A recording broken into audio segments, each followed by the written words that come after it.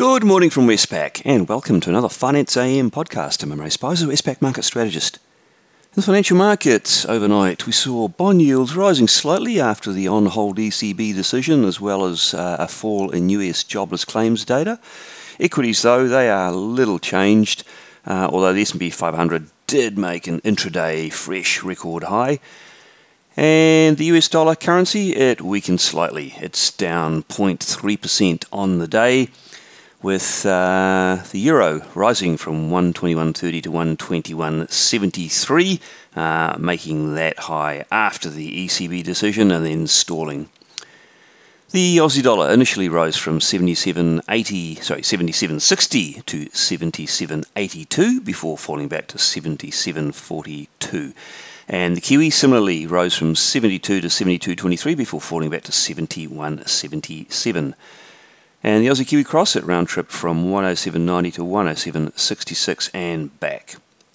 In the interest rate markets, the US 2-year Treasury yield slipped a basis point to 0.12%, but the long end, the 10-year yield, rose from 1.08% to 1.12%. Again, that was caused probably by the less dovish than expected rhetoric from the ECB, as well as the rise in or improvement in jobless claims data. Australian government bond yields, pretty much the same story. The 3-year yield stuck around 0.18%, the 10-year yield rising with those global yields from 1.07% to 1.12%. In the commodity markets, not too much to report from the major commodity instruments, although iron ore did make another 1% gain up to just over $170 and sitting at a fairly elevated level still, in fact close to those multi-year highs. I did a bit of a recap on the economic data and the ECB. So the US weekly jobless claims data eased back after a spike last week, and continuing claims also fell more than expected. So that was good news on the labour front in the US. And we had more positive housing data on housing starts and building permits.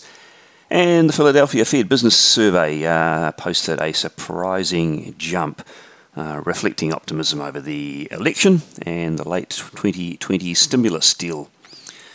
As for the ECB, well, it left all of its policy settings unchanged, as was widely expected, having expanded and extended its quantitative easing forward guidance back in December. Lagarde really gave the suggestion that they're in a watch-and-wait mode.